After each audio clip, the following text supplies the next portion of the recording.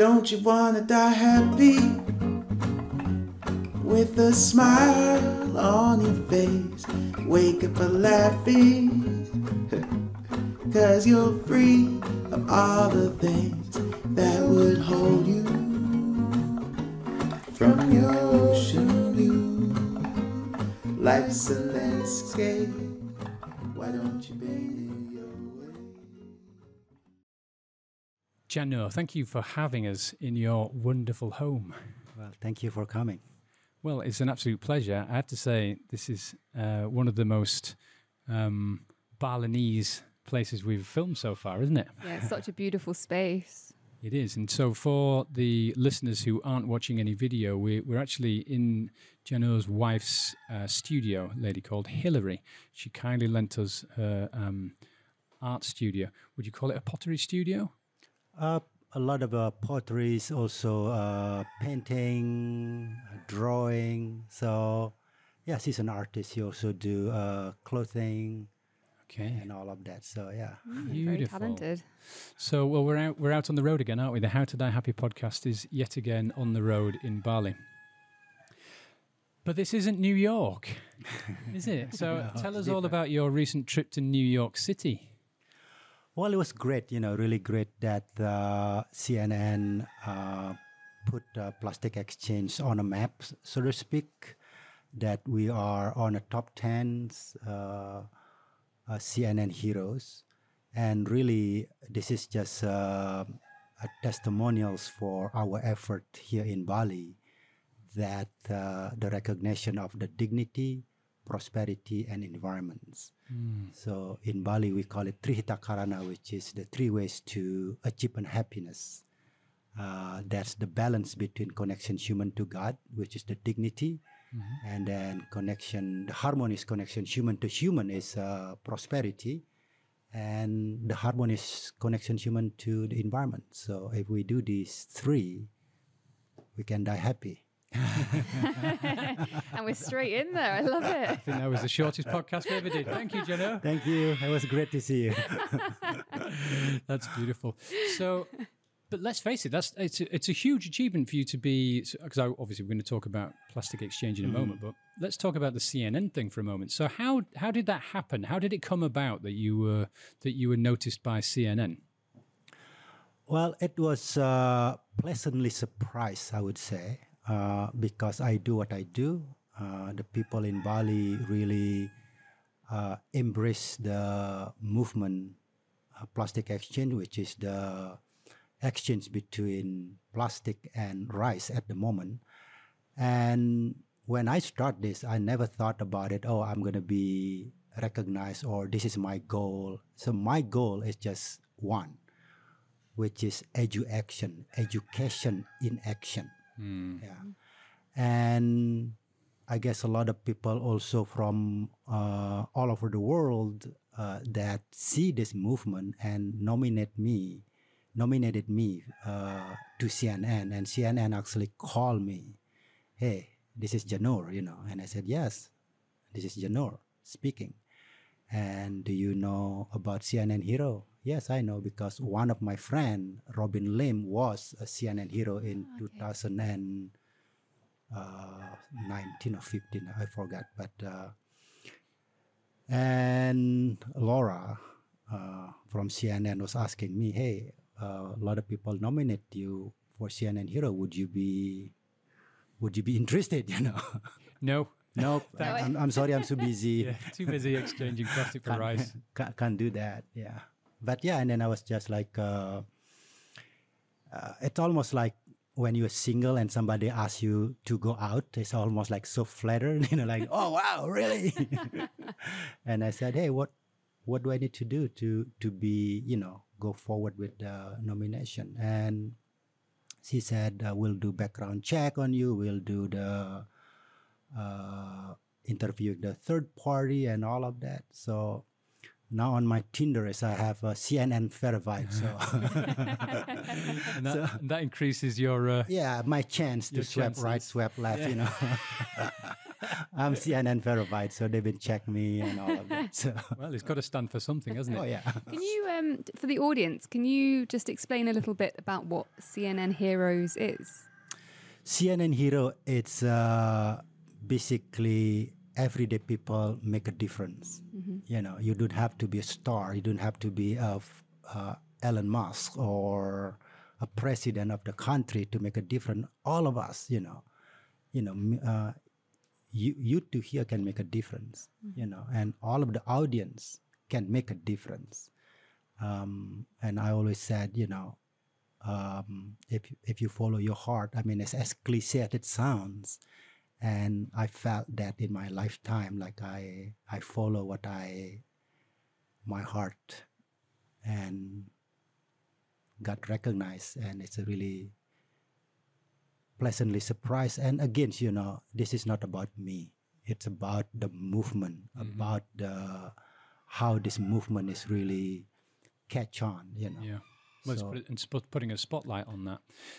And it's, obviously you were voted, but how many other people were voted as heroes? There were a dozen of you, something like that? Yeah, so the way it works is they choose from, I don't know, hundreds people as a nomination and all of that, and then they choose 15, and then from the 15 they choose the 10 top 10s. The finalists. The finalists, and I was one of them.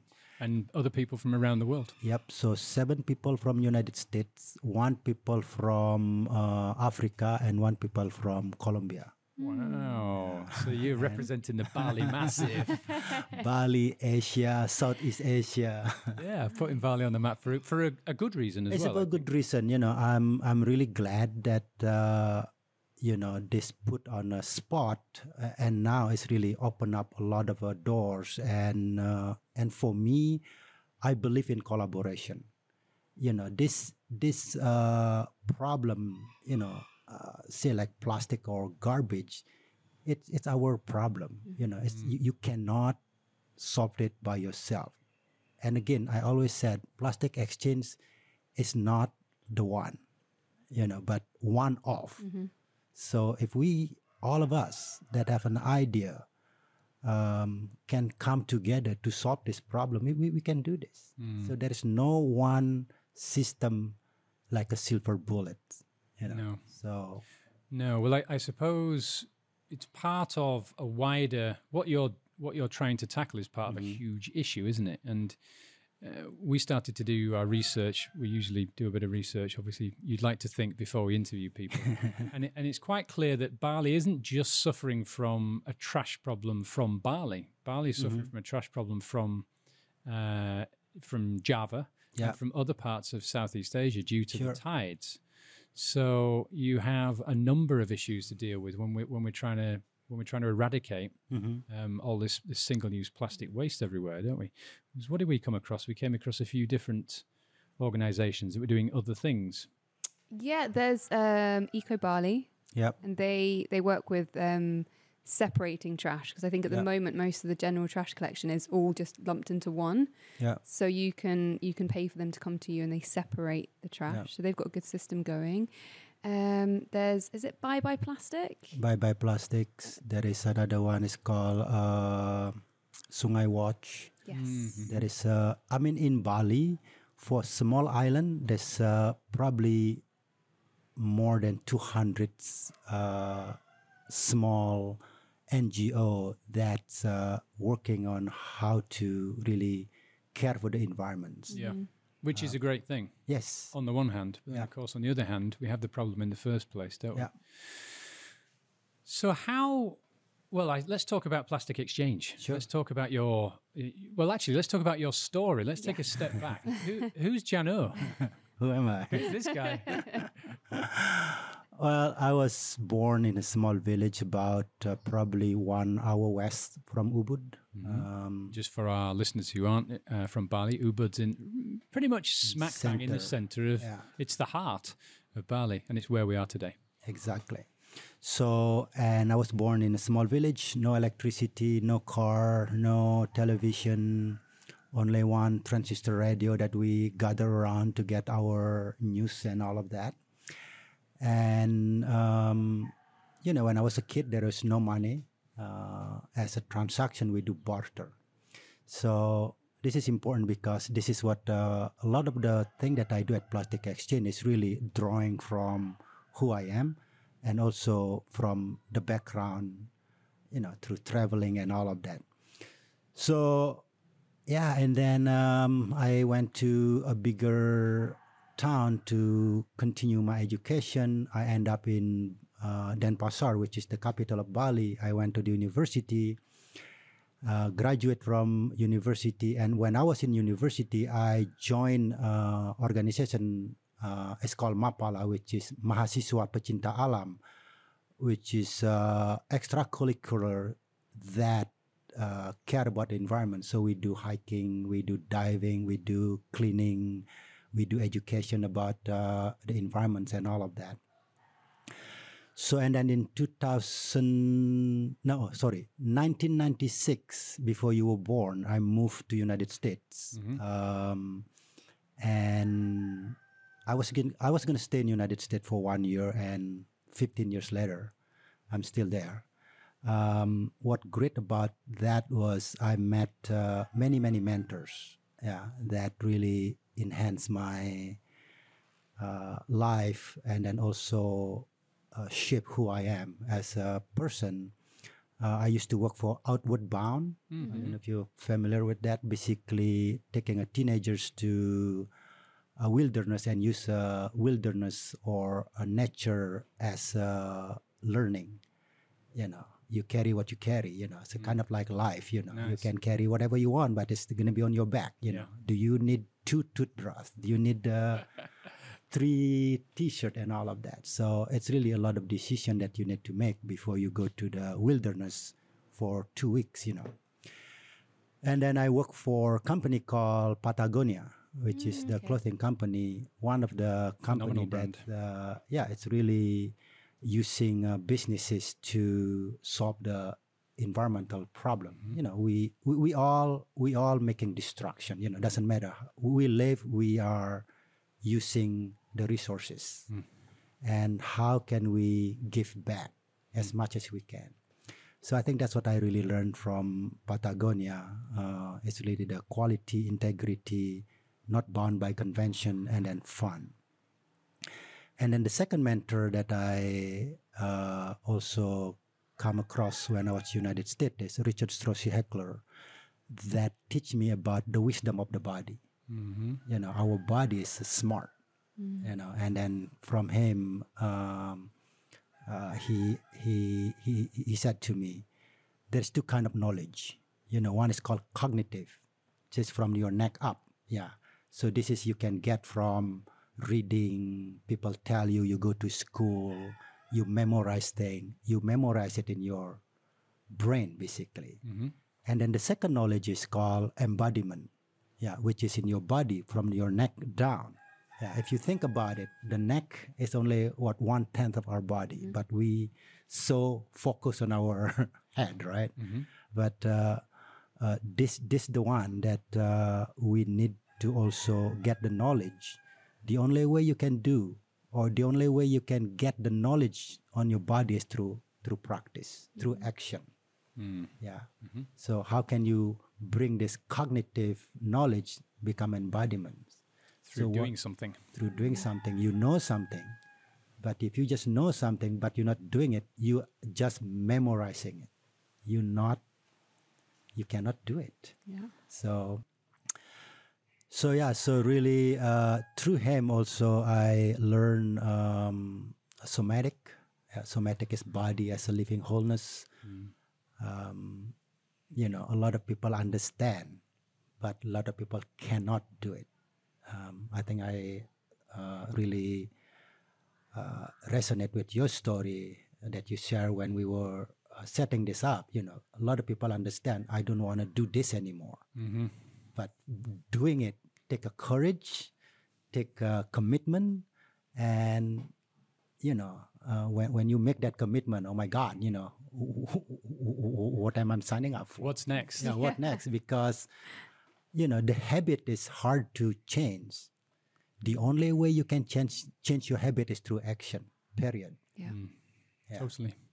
Well, that's why we wanted to have you on the podcast. As I was explaining earlier on, how to die happy is quite a big idea, really, because ultimately what we're trying to do is talk to people about life stories, Sure. about transformation stories, and ultimately to tie that back to death. Sure. And of course, depending on where you're from in the world, there are certain countries and cultures that would deem it morbid, depressing. Yeah. Why do you want to talk about death? We don't want to talk about death. Yeah. Well, that's probably part of the issue here.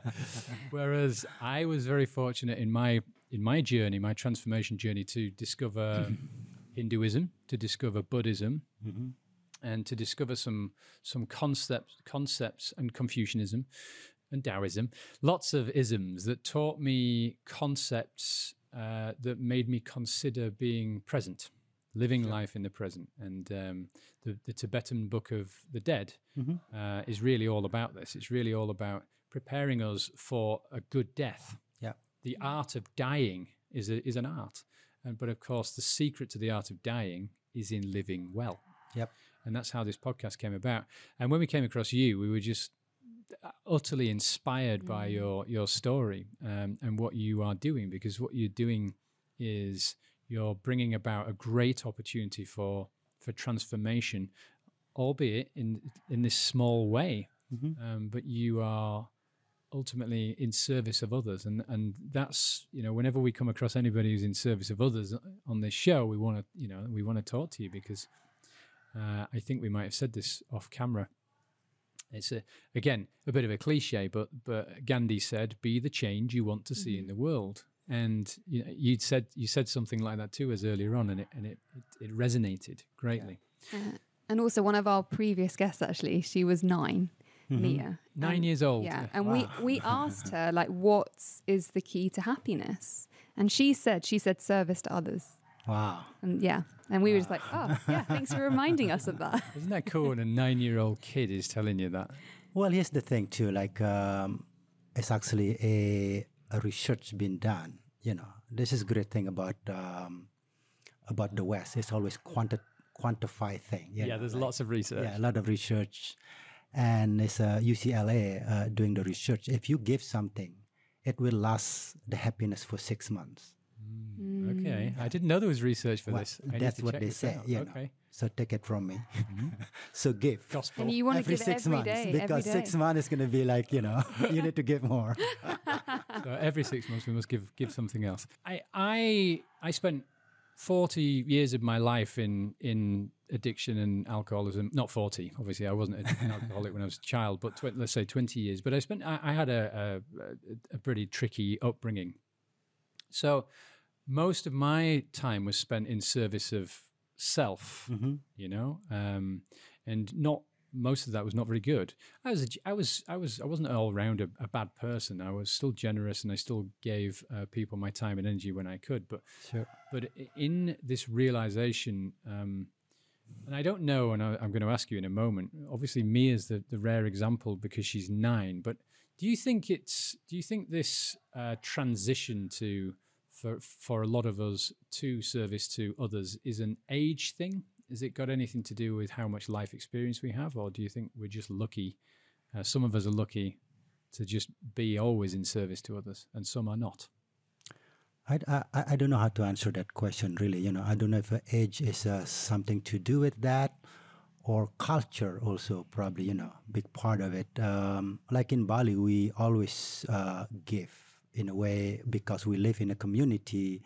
There is always this obligation in some ways, not an obligation in a bad way, like we have a community that we need to cherish, and then we go out as a community. So this is what the difference between West and East, or Bali in specific. Like here is a we culture, it's we, when we talk, it's like we, when I was in United States, I talk as I, I'm the Janur, here I'm Janur from Tabanan, so it's always attached with my community. Yeah. And then the other thing is about dying or death and all of that. It's a mystery to all of us, you know. And I think what me as a Balinese and all of that, death is a public display. You know, I see people died every day, and we seen it. That's death. You know, in United States, I was 15 years. I never see dead body. No. So it's kind of like a mysterious in a way. Like in Bali, yeah, my dad died, and I touched my dad. I take care of them for 5 days in my house. And you have a ceremony. We have ceremony in the street, and on everybody the streets. supports. Yeah. And all of the ceremony actually it's like a grieving, you know, from grief, and then now we cut the ties between your dad and me, and all of this has a symbolics. And I think as a Balinese, because of that ceremony, because of that step, that we agree as a community, we grieve as a community, we let it go as a community, make it a little bit, in quote, easier for us to talk about that, you know. I don't know if in Bali people talk about death, but people accept we all gonna die. Yeah. And then we seen it, you know, not like somebody die and we see this, you know, usually like in United States that I go to the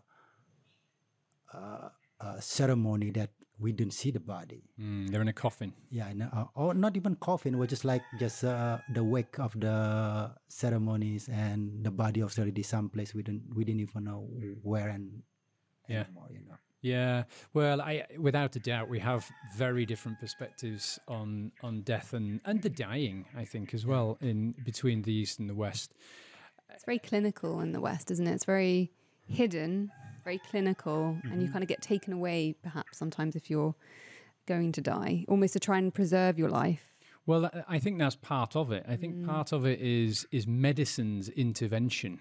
Yeah. And obviously, you know, we have hospitals here in Bali. I'm not suggesting we don't have medicine here, but Western medicine's intervention into the dying process in the West, as soon as someone is, even if they are terminal and we know they're dying, they're still usually taken away from their home in an ambulance, taken to hospital, plugged into some things, and probably quite fearful. Surrounded by bright lights. Surrounded by lights, surrounded by strangers. They're being injected. They might have a mask on. And, you know, so they're spending the last few hours of their life in this fearful situation away from their family. Whereas in the East, you have this completely different perspective, don't we? Because I think everyone's more prepared for death.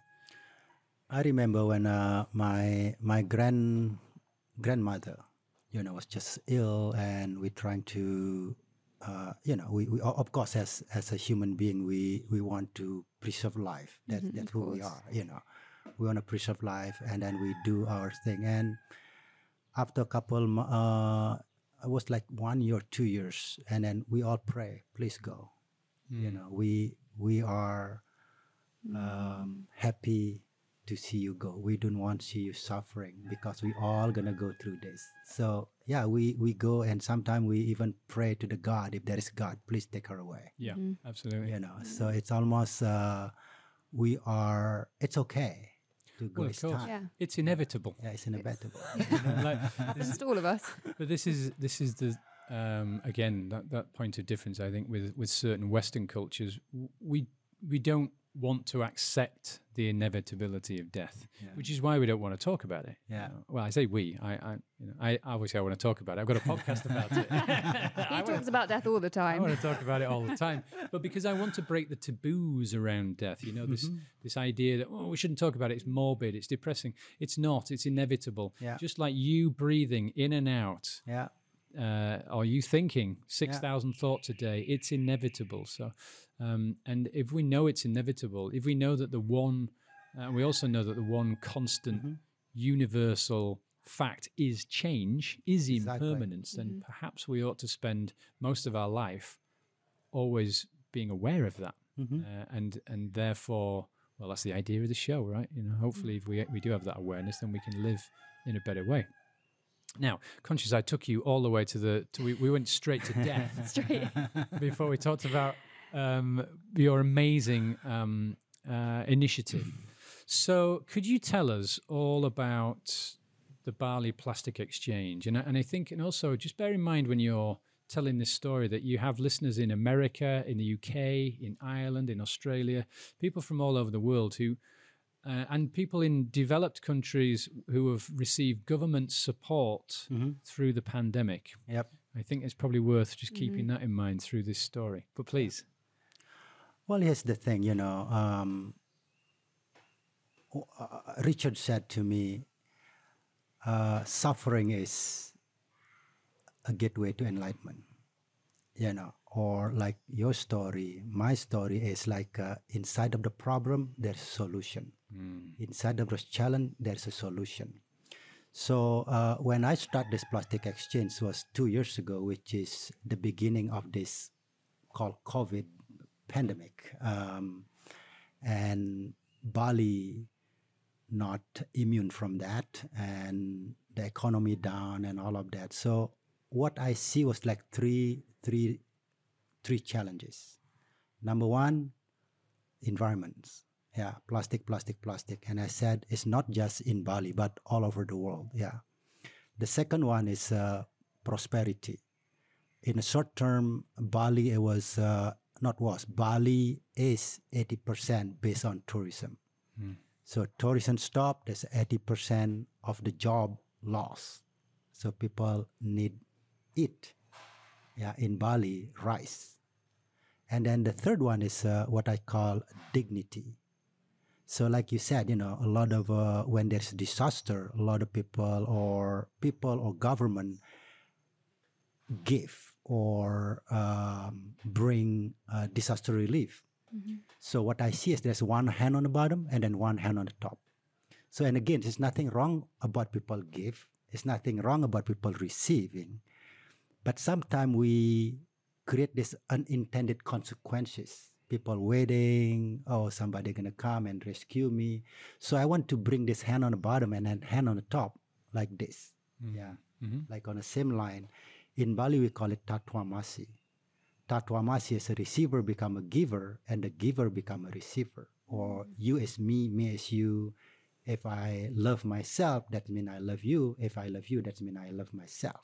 Beautiful. So in this kind of yin-yang, if you will, or circular energy, but for me, it's like if you bring plastic, we'll give you rice.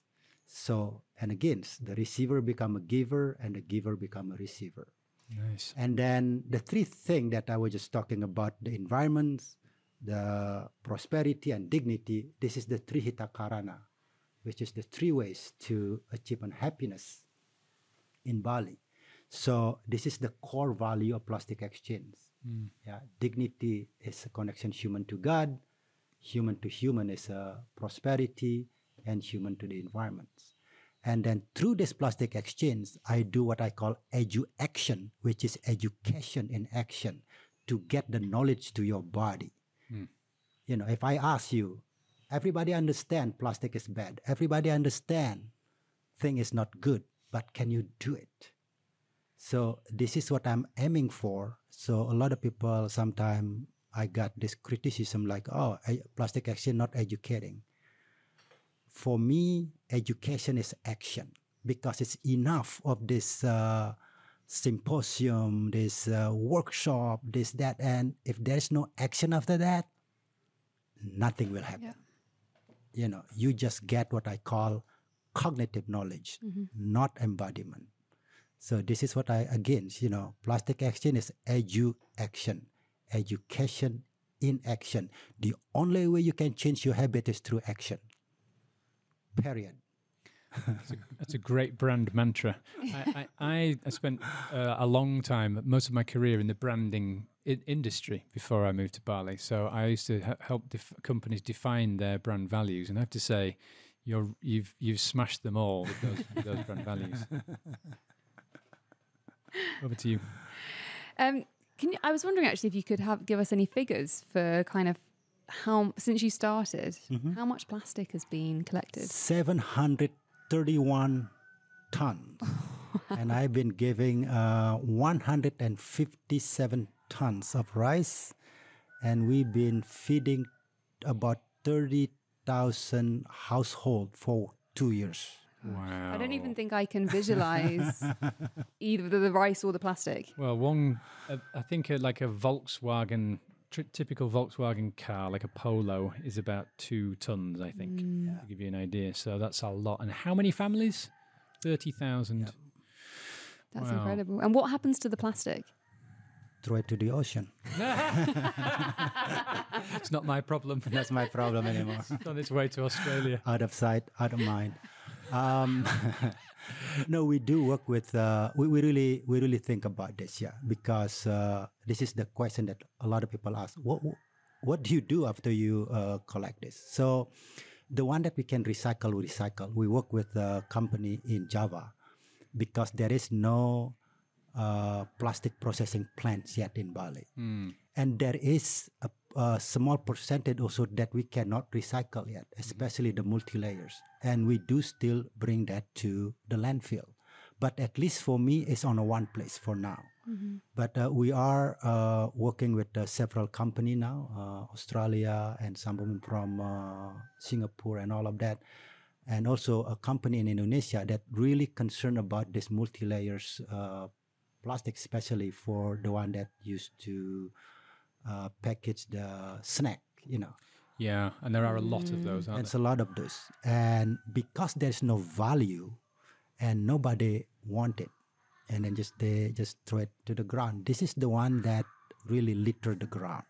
So like PET, cardboard, metal, there is people, scavengers that go around a village in Bali that collect that because there is economic value to that. So for us at Plastic Exchange, we take everything, from the low value all the way to high values. That's good of you. So even though some of that can't be recycled, at least you're taking it out the communities, Exactly. away from the landscape, and then you're at least been able to put it in one place. As you say, sadly, is still landfill in some instances, but at least it's being collected. Why doesn't Bali have a central plastic recycling plant yet, like a processing plant? Because I looked into this, and the equipment, like a factory line, if you like, that you need to take a load of, let's say, PET bottles and turn them into those tiny plastic pellets. Actually, they're only about $10,000 each for one line. And you can turn an awful lot of trash into plastic pellets. And for the audience who have no idea about this, essentially those plastic pellets can then be sold to manufacturers who are keen to utilize recycled or upcycling in their manufacturing process. So why doesn't Bali have a plant like that? A good question. A really good question. So this is the thing that Plastic Action trying to solve. For now, for me it's like this. This is a process.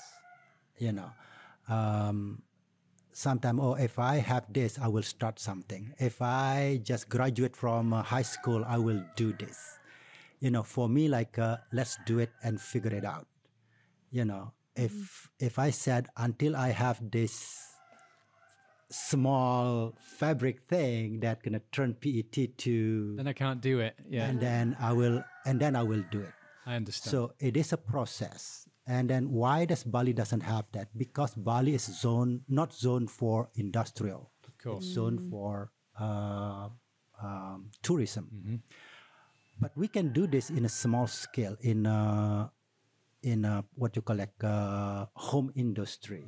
And one of the things that I'm thinking of right now, and really on a process now, how can we make this small thing all over Bali? So one, transportation is not massive. Two, we don't have create a big land.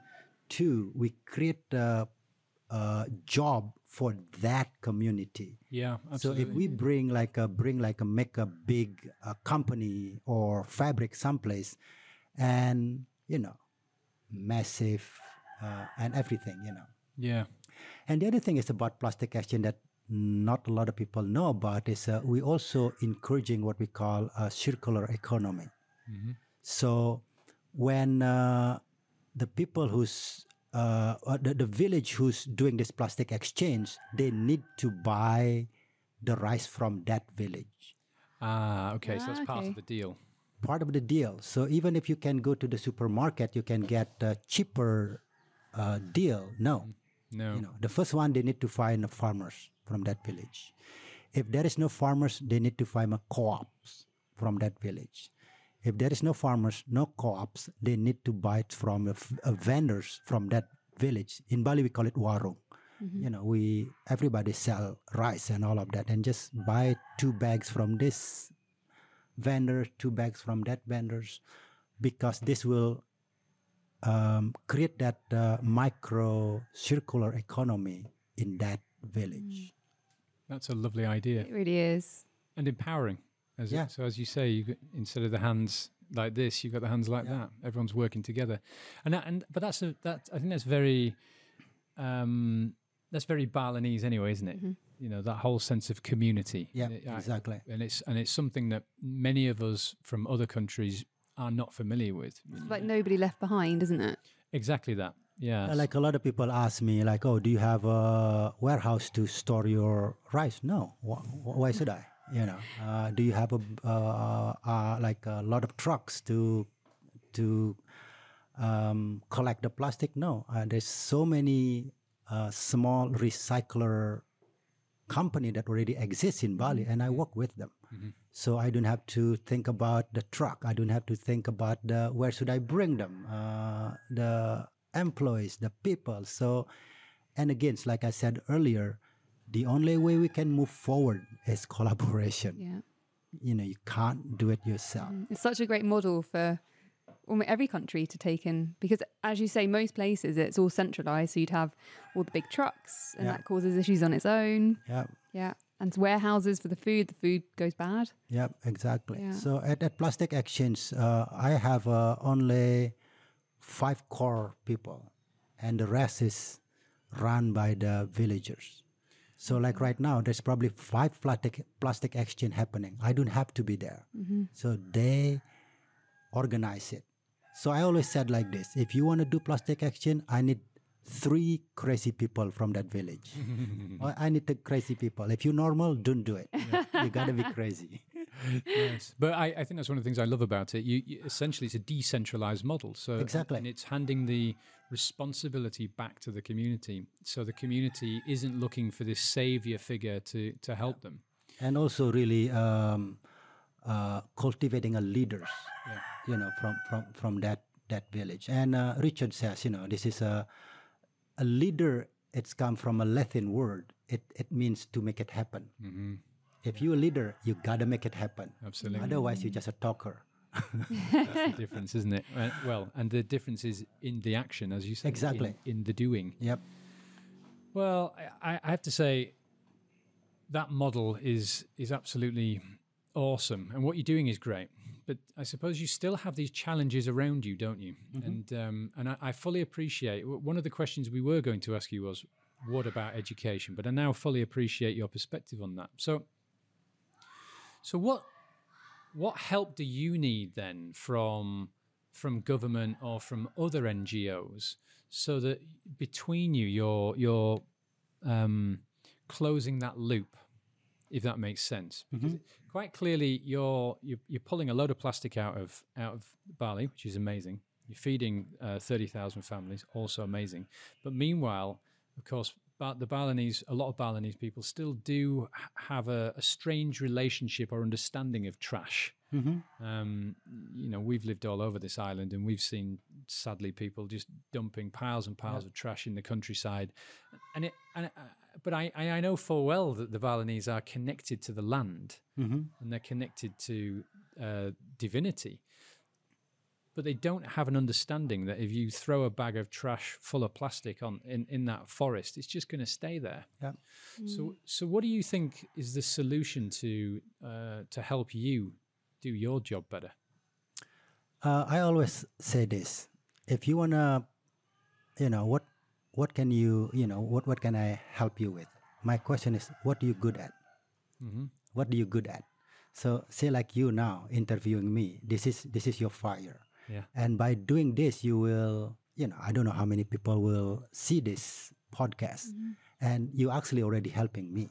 You already supporting me, and this is always my question to people. What is your fire? Yeah. I'm not going to trying to make you somebody else that you're not you. Like I'm doing this podcast. I want to interview you. Sure. And because you're passionate about it and you will talk about it, and will go all over the world, and who knows who's going to listen to this. Really, for the people who's listening to this podcast, really, what are you good at? And then how can you help us? And then how can you see yourself inside of this big challenge? We need marketing, we need money, we need this, we need that. Of course, we need that. And really, I'm a influencer. I have million followers in my Instagram. Tag me, post it. Tell the world. Just by doing that, you already helping a lot. Incidentally, I don't have 1 million followers on Instagram. So But I was also born in 1975, by the way. Earlier on, you said before you were born, I went to We were both already born. Yeah, we're actually quite old. Speak for yourself. Okay, I'm old. She's younger. But I was going to say, like, even just through this, the awareness we're raising, because it's quite easy a lot of our audience, say they're back in England, they don't see where their rubbish goes. Oh. So we separate our rubbish. People are very good at that because there's been a lot of education about recycling. And there's, the new one, I think it's reduce, so don't use it in the first place, don't buy plastic. If you have to reuse it, then you recycle if you've had to. So reduce, reuse, recycle. I can't remember. Yeah. Which makes sense. But, we do that and then that plastic magically disappears. And some of it gets recycled, but we know full well that a lot of it gets shipped around the world. Exactly. And our audience, they don't see that. Whereas obviously for us living here, we see where some of that goes. A lot of it ends up. And the people here don't have that help with the plastic. They don't have the education, and they don't have somebody that picks it up and it magically disappears. Well, here's the thing. Like, you said earlier, like, people in Bali. So, this Trihita Karana, which is connection human to God, human to human, human to the environment. And again, this is just, for me, is cognitive knowledge. They understand, but they cannot do it. This is what I'm aiming for, like action. So action...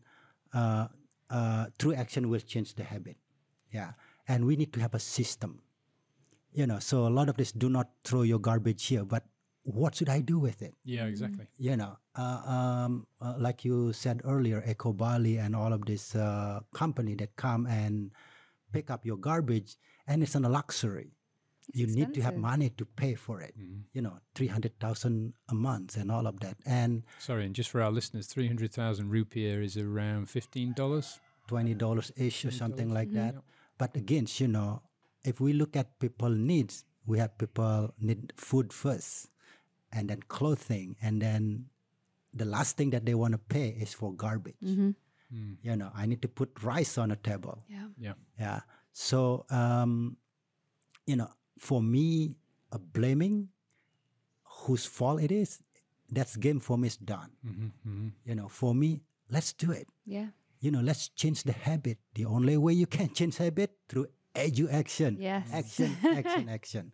And I recorded since the beginning of Plastic Action. I did the record.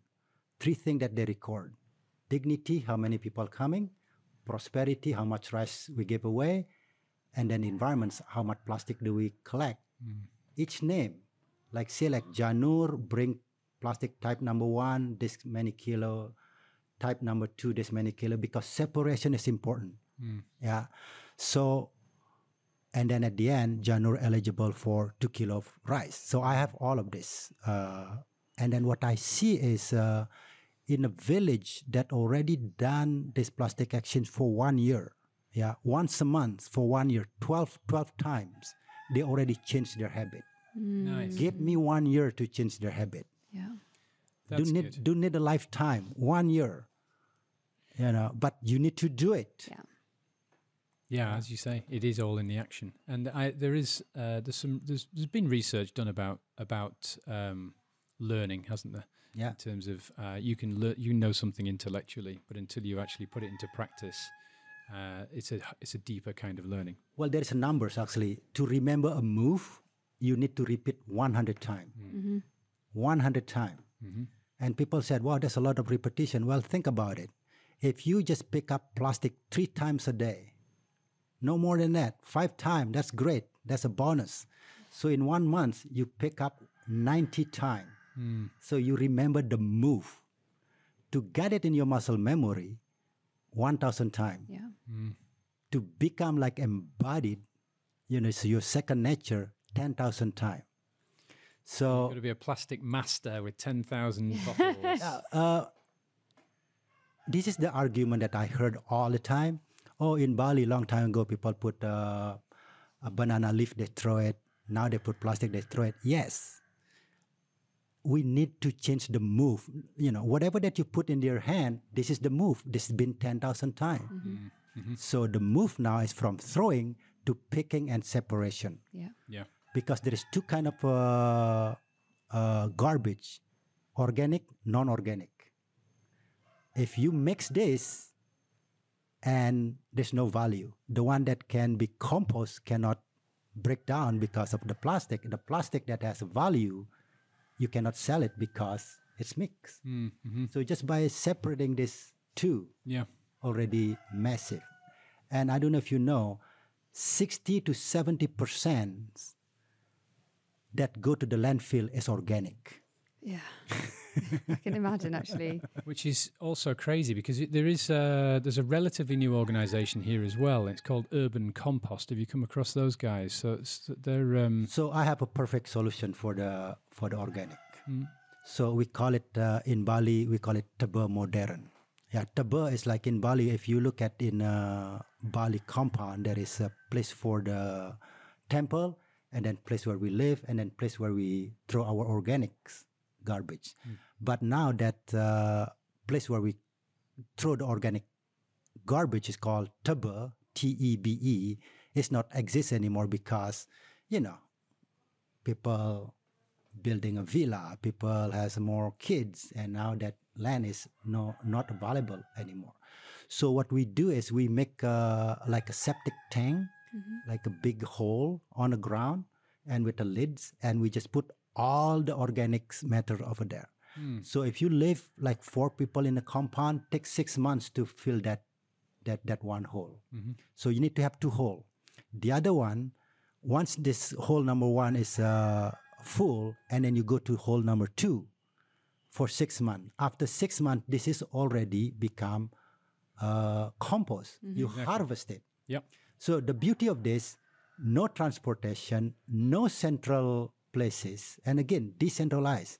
I mean, think about all this cryptocurrency now. What is this? It's decentralized of the bank, right? And I want to mimic that process. Yeah. Centralized thing is done. Yeah. Didn't work. It didn't work. If it worked, it was already solved the problem. Decentralized. So this is going to be, if you have 4 people in your house, we have 4 employees. That's the right way to think about it. Yeah. Your little corporation, Yeah. that family is a corporation with 4 employees. With 4 employees that, and then they will change their habit.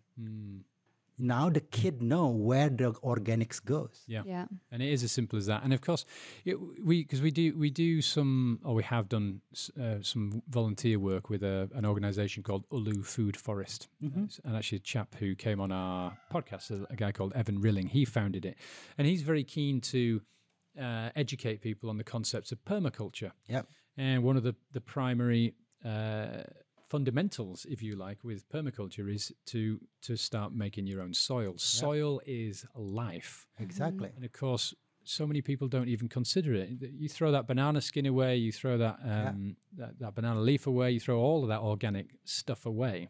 actually, if you turn that into compost, then you can turn that into life, and you can start growing your own food in your garden. I think of all those seeds that are you're throwing away all these seeds, and if they land in another organic space, they are going to grow. But when they end up in a landfill, they won't.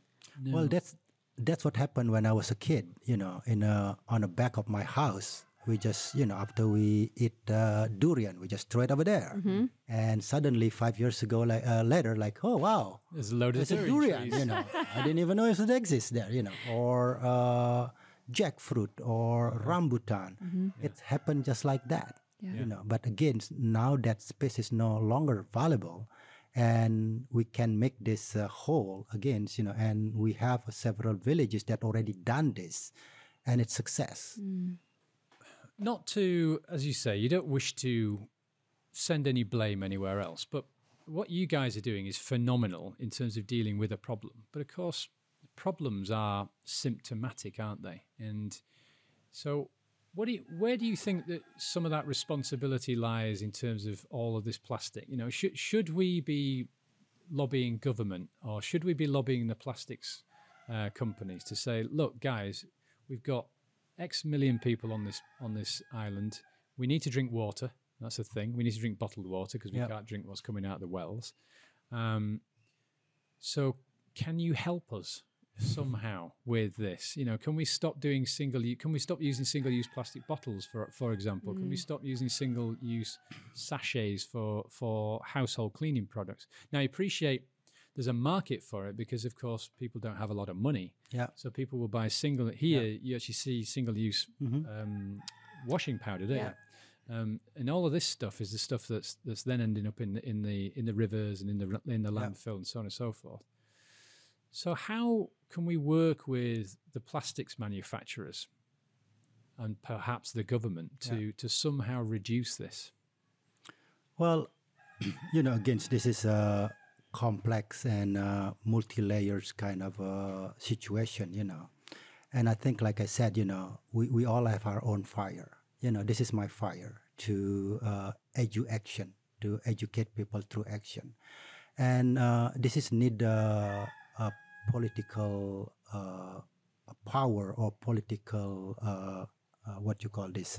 Intervention, which is, I don't have that. No. And I can only hope, that government. I mean, we've seen this in all over the world. Like India banned the plastic. I went 2019. I went to Pushkar. They just said no more plastic, and once you do that, the people who's making the decision, which is the government, we need to reinforce this. Exactly. There need to be consequences and need to be implemented. Otherwise, it's become against, It's just a law. Just the law. It's just the cognitive knowledge, not the embodiment knowledge. Yeah, quite. So I see it a law as the same thing. Law, you have make a law, it's just the head. But the body need to follow through that. So it needs to be supported. Well, that's a good point, actually. I suppose we were very fortunate because we come from the UK, which is, I think even back in the 70s, we started a campaign, a national campaign that said you can't drop litter. We call trash litter. Yeah. You can't drop litter anymore. And in the UK now, if you get caught dropping litter on the street, you can have an on-the-spot fine from a policeman, £80. Yeah. Wow. That's about $100. In Hong Kong, 1,500 Hong Kong dollars, which is what, 150 euros. Yeah. California, it's like $1,000 US. California, $1,000 US. So it's been enforced. And in Singapore, you can even go to prison. Yeah. And that is being enforced. So, and I know that, don't get me wrong, I'm very conscious not to say, they've got it all worked out in the West. No, there's lots of things wrong. Yep. But I think one thing we did do a few years ago was work out, to a great extent, the trash problem. But it was down to enforcement, as you say, and the government do enforce it. You can, if you spit chewing gum in certain places, you can be fined, or you can even be locked up in a jail. I remember in England when you would drive down the motorway, so that's like our main highways, and people would just throw litter out their car then. I mean, it's better now, and there's been a lot of campaigns of education to say to people, please don't do that because it costs us this much money to clear it up. But it does happen. And it's not going to rot. Here's the thing. Either the fine, the law, and all of this, it's all come down to action. Think about it. It's all come down to action. Oh, I'm not going to throw this because I will get fined. Because through the action, they're not throwing it, that will change their habit. Absolutely. Exactly. So to reinforce people take action, there's many ways. One is through fine. One is through law. For me, I give them positive reward. Hey, come bring your trash. We'll feed you. That's so much better. It's a no-brainer. There's many ways to have people take action. And for us, you're like, oh, let's just have the government to do this. Yes, and then everybody will And one of my background is Aikido, which is the martial arts. I is harmony, Ki is life force, Do is the way. And again, I put this in a practice through plastic exchange. We can shame people through the plastic. We can find people do this. But for me, let's do this together. Let's do this in a more Aiki way, in a more flowing way, With a sense of community and love. Sense of community and love. And when I said when people do plastic exchange, there's four guiding principle in plastic exchange. Number one is need to be led by community, that community.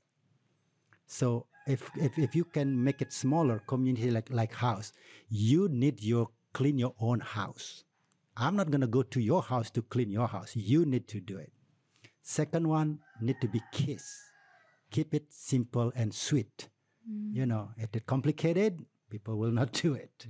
We all love convenience. Why plastic is so prima donna? Because it's cheap, strong, lasts long. And it's part of that convenience culture. It's convenient. We love convenience. Who doesn't love convenience? Yeah. The third one is inward, outward. If you want to clean the environments, clean your house. Do not start from the environments. If you cannot clean your house, you cannot clean the environments. So this is again in the philosophy, if you want to change the world, change yourself. Yeah. Drop the mic.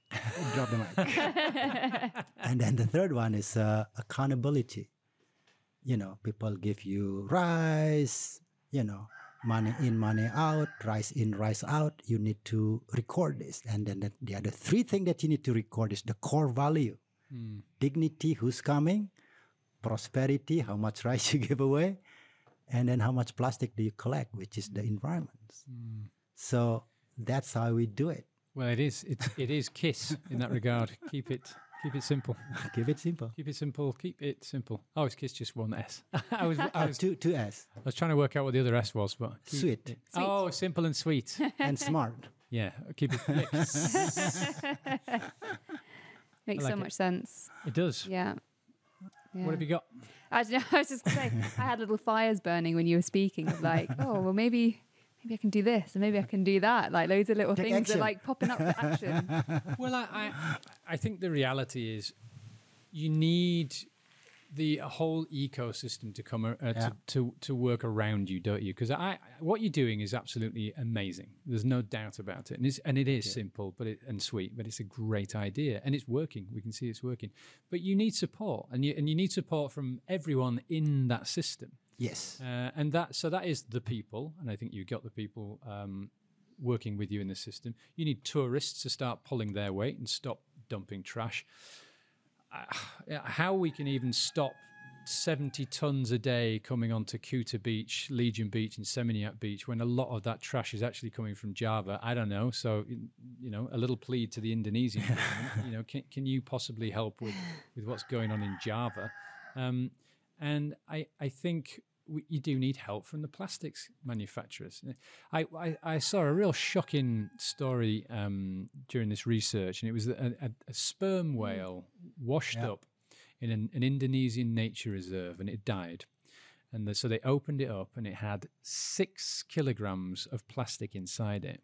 And amidst 6 kilograms, there were 115 single-use aqua Danone cups Yeah. inside one sperm whale. One sperm whale, and obviously we know that channel, we have an awful lot of sentient beings swimming up and down. And there, for don't our we? listeners, Aqua is kind of like the main bottled water supplier in Bali. And most people in Bali drink bottled water Yeah. because we can't drink the tap water. So Yeah. it's a lot of plastic. Well, the other thing that also we do at Plastic Exchange, and again, Plastic Exchange just the tip of the iceberg. What I say, like the dignity, prosperity, environments, edu action, and we draw from Balinese wisdom. We have a community. We have Trihita Karana. We have Tatwa Masi. We have Sadkerti. I mean, all of this, it just become a slogan. It's become a good on a Hallmark card. How can we make this pragmatic, this wisdom become a pragmatic? And the norm as well. Yeah. So, and then if we do this over and over, it's become a normal. Yeah. Because now what is luck is an action. That's what luck, And then who to blame? Ourselves, you, me, And again, I'm doing this plastic exchange. I'm not anti-plastic. No. I'm not anti-plastic because plastic has a place. Yeah.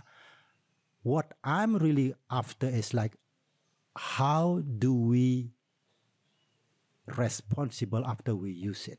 Yep. If we can just do that for now, Yeah, then that would be a positive step. that's a positive step. And then we talk about reduce, reuse, recycle. Yeah.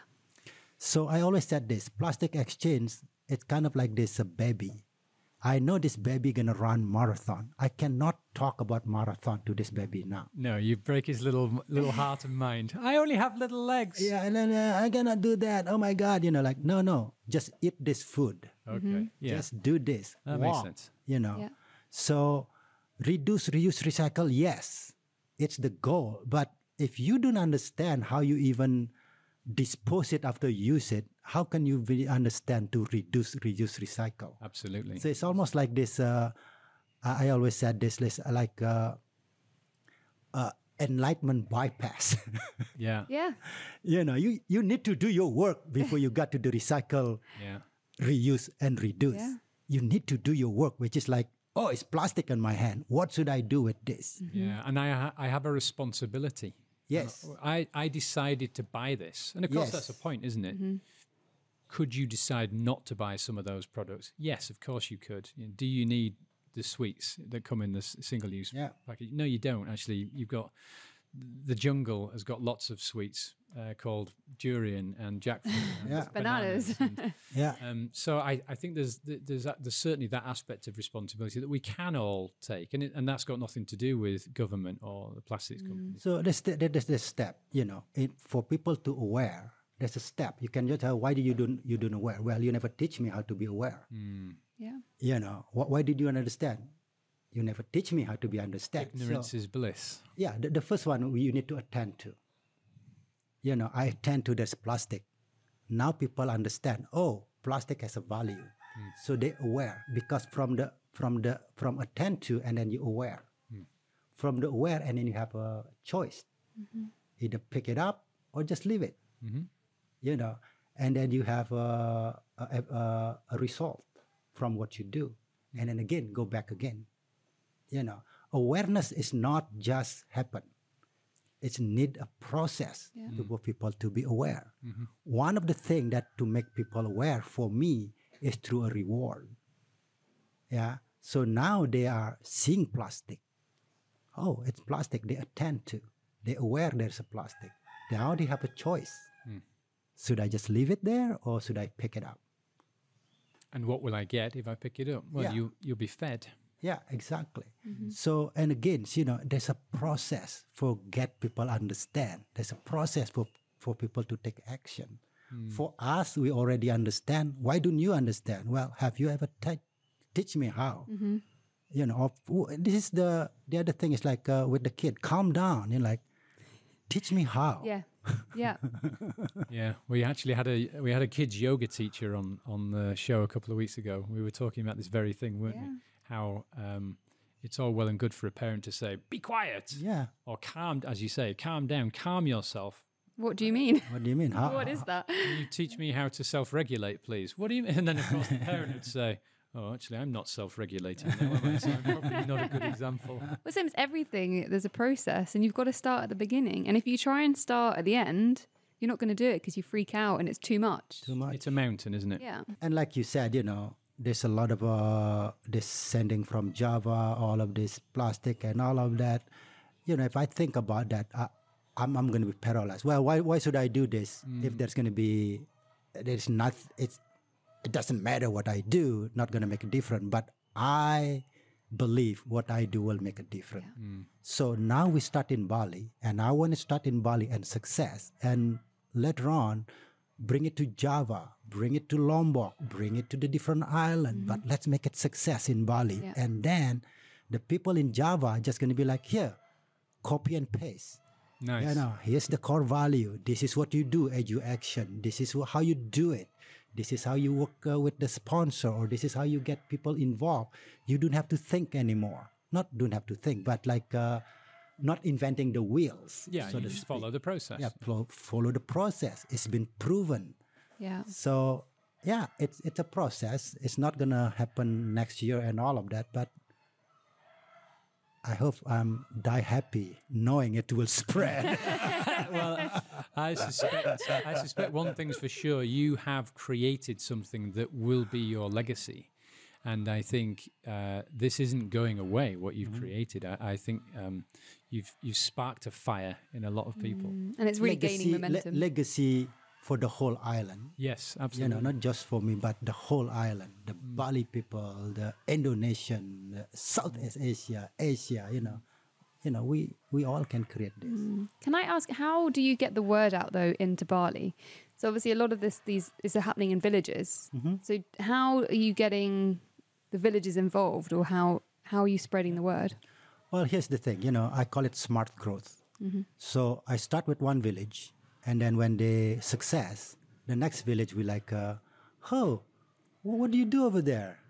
I want to do it too, and then that's how it spread. Now it's just like, That's how the I have 50 villages behind me. Like, when can we start in our village? And I said, give me that crazy people, and then we'll start. I love that because then they are actually actively asking and wanting to do it. They're not being advised or told. or patronized. Yeah. Well, this is one of those subjects we could talk to you about for hours, Janur. Yeah, definitely.